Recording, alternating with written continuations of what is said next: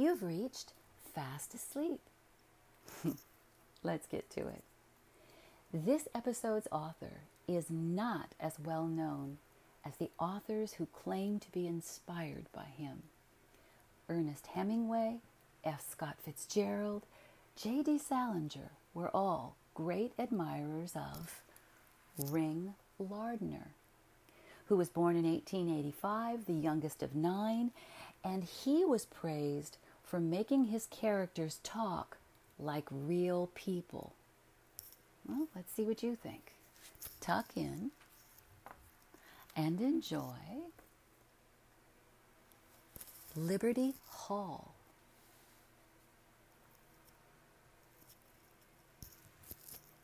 My husband is in Atlantic City, where they're trying out Dear Dora, the musical version of David Copperfield. My husband wrote the score. He used to take me along for these out-of-town openings, but not anymore. He, of course, has to spend almost all his time in the theater and leaves me alone in the hotel, and pretty soon people find out whose wife I am and introduce themselves, and, well, the next thing you know, they're inviting us for a week or a weekend at Dobbs Ferry or Oyster Bay, and then it's up to me to think of some legitimate-sounding reason why we can't come.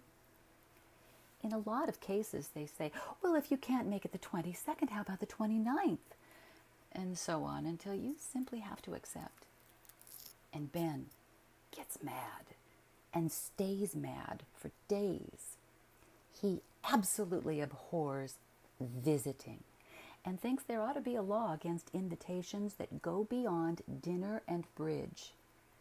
He doesn't mind hotels where there's a decent light for reading in bed and one for shaving, and where you can order meals with coffee anytime you want them. But I really believe he would rather spend a week in the death house at Sing Sing than be in somebody else's home. 3 or 4 years ago, we went around quite a lot with a couple whom I will call the Buckleys. We liked them and they liked us. We had dinner together at least twice a week, and after dinner we played bridge or went to a show or just sat and talked. Ben never turned down their invitations and often actually called them up himself and suggested parties. Finally, they moved to Albany on account of Mr. Buckley's business. We missed them a great deal, and when Mrs. Buckley wrote for us to come there for the holidays, we were tickled pink. Well, their guest room was terribly cold. It took hours to fill the bathtub. There was no reading lamp by the bed. 3 reporters called to interview Ben, 2 of them kittenish young girls. The breakfasts were just fruit and cereal and toast. Coffee was not served at luncheon. The faucets in the wash basin were the kind that won't run unless you keep pressing them. 4 important keys on the piano were stuck. Oh, and people were invited in every night to hear Ben play. And the Buckley family had been augmented by a tremendous police dog who was just a puppy and never growled or snapped at anyone he knew, but couldn't seem to remember that Ben was not an utter stranger. On the 4th awful day, Ben gave out the news to him and to me as well as to our host and hostess, that he had lost a filling which he would not trust any but his own New York dentist to replace. We came home, and we have never seen the Buckleys since. If we do see them, it will be an accident. They will hardly ask us unless we ask them here, and we won't ask them here for fear they would ask us there. And they were honestly the most congenial people we ever met. It was after our visit to the Craigs at Stamford that Ben originated what he calls his emergency exit. Oh, we had such a horrible time at the Craigs, and such a worst time getting away, that Ben swore he would pay no more visits until he could think up a graceful method of curtailing them in the event they proved unbearable. Here's the scheme he hit on. He would write himself a telegram and sign it with the name Ziegfeld or Jean Buck or Dillingham or George M. Cohan. The telegram would say that he must return to New York at once, and it would give a reason. Then, the day we started out, he would leave it with Irene, the girl at Harms, his publishers, with instructions to have it sent to him 24 hours later. When it arrived at whatever town we were in, he would either have the host or hostess take it over the telephone or ask the telegraph company to deliver it so he could show it around. Oh, we would put on long faces and say how sorry we were, but of course business was business, so goodbye, and so forth. There was never a breath of suspicion, even when the telegram was ridiculous, like the one Ben had sent to himself at Spring Lake, where we were staying with the Marshalls, just after Betty's Birthday opened at the Globe. The Marshalls loved musical shows, but knew less than nothing about music and swallowed this one whole. Shaw and Miss Miller, both suffering from laryngitis. Stop. Entire score must be rewritten half tone lower. Stop. Come at once. Stop. C.B. Dillingham. If miraculously Ben had ever happened to be enjoying himself, he would, of course, have kept the contents of his message a secret, or else displayed it and remarked swaggeringly that he guessed he wasn't going to let any so-and-so theatrical producer spoil his fun. Ben is in Atlantic City now, and I have read every book in the house, and I am writing this just because, well, there doesn't seem to be anything else to do. And also because we have a friend, Joe Fraser, who is a magazine editor, and the other day I told him I would like to try my hand at a short story. But I was terrible at plots. And he said plots weren't essential. Look at Ernest Hemingway. Most of his stories have hardly any plot.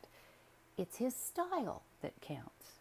And Mr. Fraser, suggested that I write about our visit to Mr. and Mrs. Thayer in Lansdowne, outside of Philadelphia, which Mr. Fraser said might be termed the visit that ended visits, and which is the principal reason why I am here, alone. Well, it was a beautiful night. A year ago, last September, Ben was conducting the performance Step Lively, and I was standing at the railing of the boardwalk in front of the theater, watching the moonlight on the ocean. A couple, whom I'd noticed in the hotel dining room, stopped alongside of me, and pretty soon the woman spoke to me, something about how pretty it was, and then came the old question, wasn't I Mrs. Ben Drake? And I said I was, and the woman went on, my name is Mrs. Thayer, Hilda Thayer, and this is my husband. We are both simply crazy about Mr. Drake's music and just dying to meet him personally. We wondered if you and he would have supper with us after the performance tonight. Oh, I'm afraid that's impossible, I replied. You see, they're having a tryout, and he and the librettists and the lyric writers, they work all night, every night, until they get everything in shape for the New York opening. They never have time for more than a sandwich, and they eat that right in the theater. Oh, Well, how about luncheon tomorrow? Oh, he'll be rehearsing all day. Well, how about dinner tomorrow evening? Honestly, Mrs. Thayer, it's out of the question. Mr. Drake never makes engagements during a tryout week. And I guess he doesn't want to meet us anyway, put in Mr. Thayer. What use would a genius like Ben Drake have for a couple of common no-account admirers like Mrs. Thayer and myself? If we were somebody, too, it would be different. Oh, not at all, said I. Mr. Drake is perfectly human. He loves to have his music praised, and I'm sure he would be delighted to meet you if he weren't so terribly busy. Well, can you lunch with us yourself? Oh, tomorrow? Any day. Well, whatever Ben and the other husbands may think, there is no decent way of turning down an invitation like that. And besides, I was lonesome, and the Thayers looked like awfully nice people. I lunched with them, and I dined with them. Not only the next day, but all the rest of the week. And on Friday, I got Ben to lunch with them. And he liked them, too. They were not half as gushing and silly as most of his fans. At dinner on Saturday night, they cross-examined me about our immediate plans. I told them that as soon as the show was over in New York, I was going to try to make Ben stay home and do nothing for a whole month. I should think, said Mrs. Thayer, it would be very hard for him to rest there in the city with the producers and publishers and phonograph people calling him up all the time. I admitted that he was bothered a lot. Listen, dearie, said Mrs. Thayer, why don't you come to Lansdowne and spend a week with us? I'll promise you faithfully that you won't be disturbed at all. I won't let anyone know you are there. And if any of our friends call on us, I'll pretend we're not at home. I won't allow Mr. Drake to even touch the piano. If he wants exercise, there are miles of room in our yard to walk around, and nobody can see him from the street. All day and all night, he can do nothing or anything, just as he pleases. It will be Liberty Hall for you both. He needn't tell anybody where he is, but if some of his friends or business acquaintances find out and try to get in touch with him, why, I'll just frighten them away. How does that sound? Well, it sounds wonderful, I said. But it's settled then, said Mrs.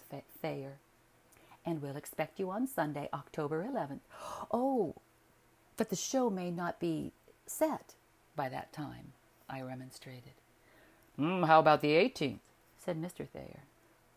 Well, it ended up by my accepting for the week of the 25th. And, well, Ben took it cheerfully. If they stick to their promise to keep us under cover, he said, it may be a lot better than staying in New York. I know that Buck and the Schuberts and Ziegfeld want me while I'm hot, and they wouldn't give me a minute's peace if they could find me. And of course, if things aren't as good as they look, Irene's telegram will provide us with an easy out. On the way over to Philadelphia, he hummed me an awfully pretty melody, which had been running through his head since we left the apartment. I think it's sure fire, he said. I'm crazy to get to a piano and fool with it. Well, that isn't resting, dear.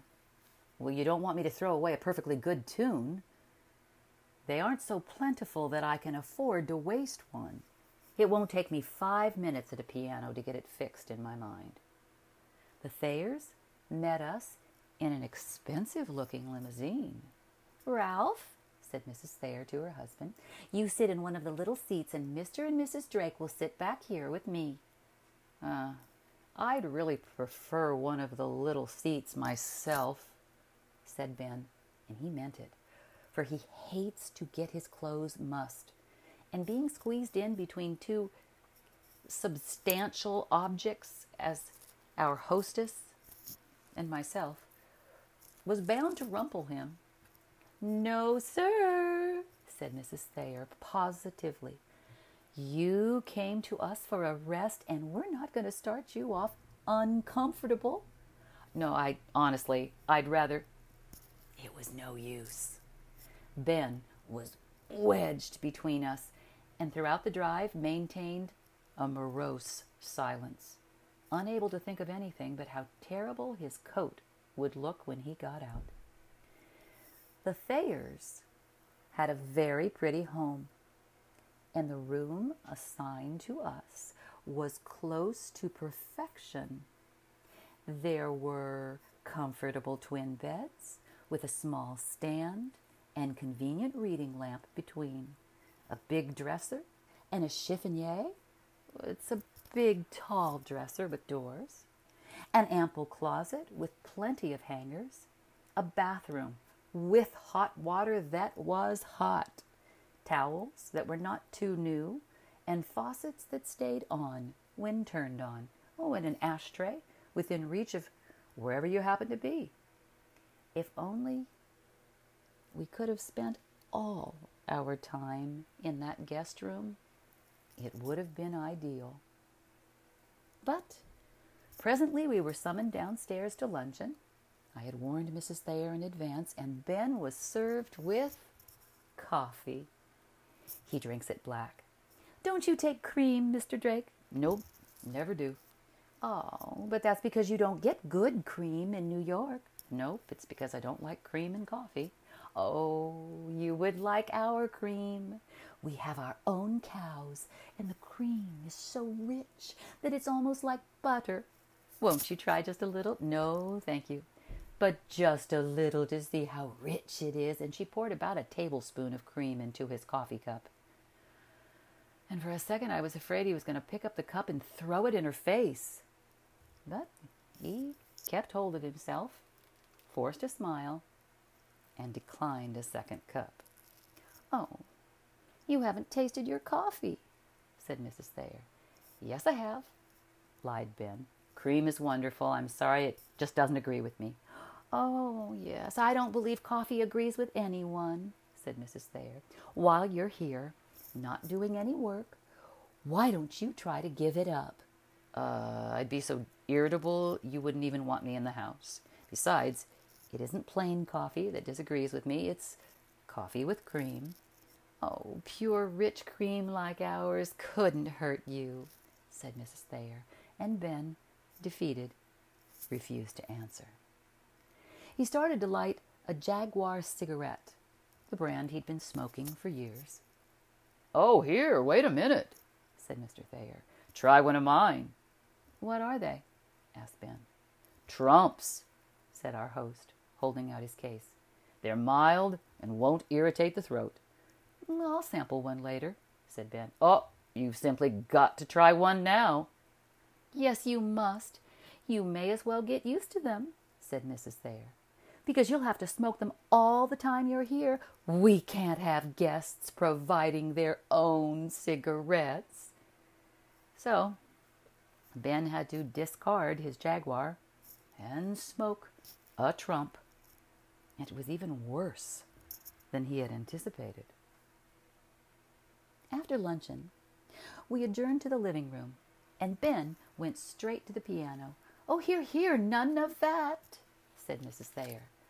"I haven't forgotten my promise." "What? What promise?"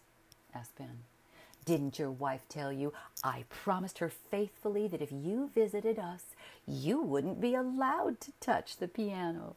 "Oh, no, I want to," said Ben. "There's a melody in my head that I'd like to try." "Oh, yes, I know all about that," said Mrs. Thayer. "You just think you've got to entertain us. Now, nothing doing. We invited you here for yourself, not to enjoy your talent. I'd be a fine one to ask you to my home for a rest and then make you perform." "But you're not making me," said Ben. "Honestly, I want to play for just 5 or 10 minutes.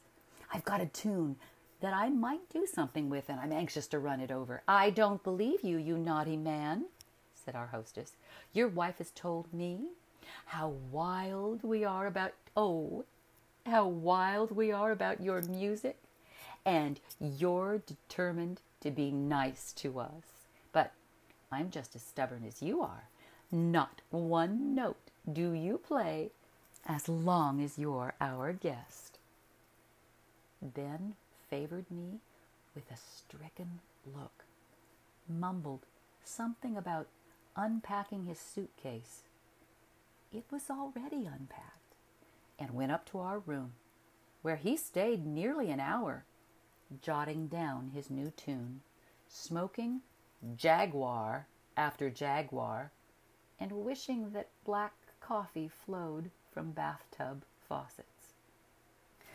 About 3:15, Mr. Thayer insisted on taking him around the place and showing him the shrubbery, something that held in Ben's mind a place of equal importance to the grade of wire used in hairpins. "I'll have to go to business tomorrow," said Mr. Thayer, "and you'll be left to amuse yourself. I thought you might enjoy this planting more if you knew a little more about it. Of course, it's much prettier in the spring." Yeah, I can imagine so." "You must come over next spring and see it." "Well, I'm usually busy in the spring," said Ben. "Before we go," said Mr. Thayer, "I'd like to ask you one question. Do tunes come into your mind and then you write them down, or do you just sit at the piano and improvise until you strike something good?" "Oh, sometimes one way and sometimes the other," said Ben. "Oh, that's very interesting," said Mr. Thayer. "I've often wondered how it was done. Oh, and another question. Do you write the tunes first and then give them to the men who write the words? Or do the men write the words first and then give them to you to make up the music to them?" "Sometimes one way, sometimes the other," said Ben. "That's very interesting," said Mr. Thayer. "It's something I'm glad to know. And now we'd better join the ladies, or my wife will say I'm monopolizing you." They joined us, much to my relief. I had just reached a point where I would either have to tell Hilda exactly how much Ben earned per annum, or that it was none of her business. "Well," said Mrs. Thayer to Ben, "I was afraid Ralph had kidnapped you." He was showing me the shrubbery," said Ben. "What did you think of it?" "Oh, it's great shrubbery," said Ben, striving to put some warmth into his voice. "You must come and see it in the spring. I'm usually busy in the spring. Ralph and I are mighty proud of our shrubbery." You have a right to be." Ben was taking a book out of the bookcase. "Oh, what book is that?" asked Mrs. Thayer. The Great Gatsby," said Ben. "I've always wanted to read it, but never gotten round to it." "Oh, heavens," said Mrs. Thayer as she took it away from him. "That's old. You'll find the newest ones there on the table. We keep pretty well up to date. Ralph and I are both great readers. Just try any one of those books in that pile. They're all good." Ben glanced over them and selected Chevrons. He sat down and opened it. Man!" exclaimed Mrs. Thayer. "You've picked the most uncomfortable chair in the house." "Oh, he likes straight chairs," I said. Yep, that's on the square," said Ben. "Oh, but you mustn't sit there," said Mrs. Thayer. "It makes me uncomfortable just to look at you. Take this chair here. It's the softest, nicest chair you've ever sat in." I like hard, straight chairs," said Ben, but he sank into the soft, nice one and again opened his book. Oh, well, you'll never see there," said Mrs. Thayer. "You'll ruin your eyes. Get up just a minute and let Ralph move your chair by that lamp. I can see perfectly well." "Oh, I know better. Ralph, move his chair so he can see. I don't believe I want to read just now, anyway, said Ben, and he went to the phonograph. Bess, he said, putting on a record, here's that "Oh, Miss Hannah" by the Revelers. Mrs. Thayer fairly leaped to his side and herded Miss Hannah back into her stall. We've got lots later ones than that, she said. Let me play you the new Gershwins. It was at this juncture that I began to suspect our hostess of a lack of finesse. After all, Gershwin is a rival of my husband's, and in some folks' opinion, a worthy one. However, Ben had a word of praise for each record as it ended and did not even hint that any of the tunes were based on melodies of his own. Mr. Drake, said our host at length, would you like a gin cocktail or a Bacardi? Oh, I don't like Bacardi at all, said Ben. Oh, I'll bet you will like the kind I've got, said Mr. Thayer. It was brought to me by a friend of mine who just got back from Cuba. It's the real stuff. I don't like Bacardi, said Ben. Oh, wait till you taste this, said Mr. Thayer. Well, we had Bacardi cocktails. I drank mine, and it wasn't so good. Ben took a sip of his and pretended it was all right. But he had told the truth when he said he didn't like Bacardi. Now, I won't go into details regarding the dinner except to relate that 3 separate items were highly flavored with cheese, and Ben despises cheese. Don't you care for cheese, Mr. Drake? Asked Mr. Thayer, noticing that Ben was not exactly bolting his food. No, replied the guest of honor. Oh, he's spoofing you, Ralph, said Mrs. Thayer. Everybody likes cheese. There was coffee, and Ben managed to guzzle a cup before it was desecrated with pure cream. We sat down to bridge. Do you like to play families or divide up? Oh, we like to play together, said I. I bet you don't, said Mrs. Thayer.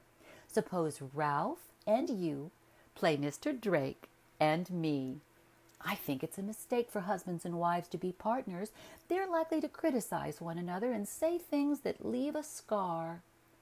Well, Mr. Thayer and I played against Ben and Mrs. Thayer, and I lost 60 cents at a 1/10 of a cent a point. Long before the evening was over, I could readily see why Mrs. Thayer thought it was a mistake to play with her husband. And if it had been possible, I'd have left him with a complete set of scars. Just as we were getting to sleep, Mrs. Thayer knocked on our door. I'm afraid you haven't covers enough, she called. There are extra blankets on the shelf in your closet. Thanks, I said. We're warm as toast. Oh, I'm afraid you aren't, said Mrs. Thayer. Lock the door, said Ben, before she comes in and feels our feet.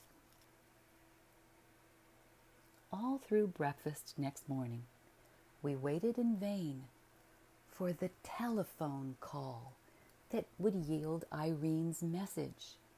The phone rang once, and Mrs. Thayer answered, but we couldn't hear what she said.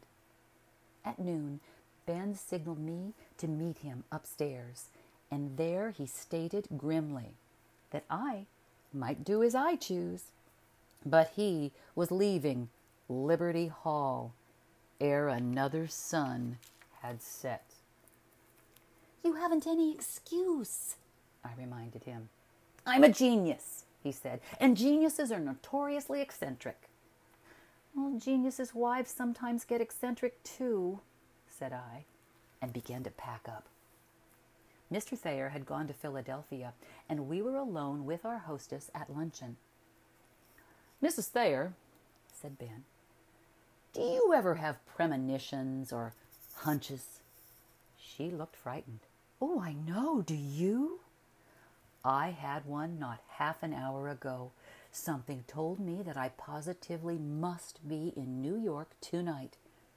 I don't know whether it's business or illness or what, but I've just got to be there." "Oh, that's the strangest thing I ever heard of," said Mrs. Thayer. "It scares me to death." "Oh, well, it's nothing you need to be scared of," said Ben. "It only concerns me." "Well, yes, but listen," said Mrs. Thayer. "A telegram came for you at breakfast time this morning. Now, I wasn't going to tell you about it because I had promised that you wouldn't be disturbed, and it didn't seem so terribly important. But this hunch of yours puts the matter in a different light. Oh, I'm sorry now that I didn't give you the message when I got it, but I memorized it and can repeat it word for word. Mr. Ben Drake, care of Mr. Ralph Thayer, Lansdowne, Pennsylvania.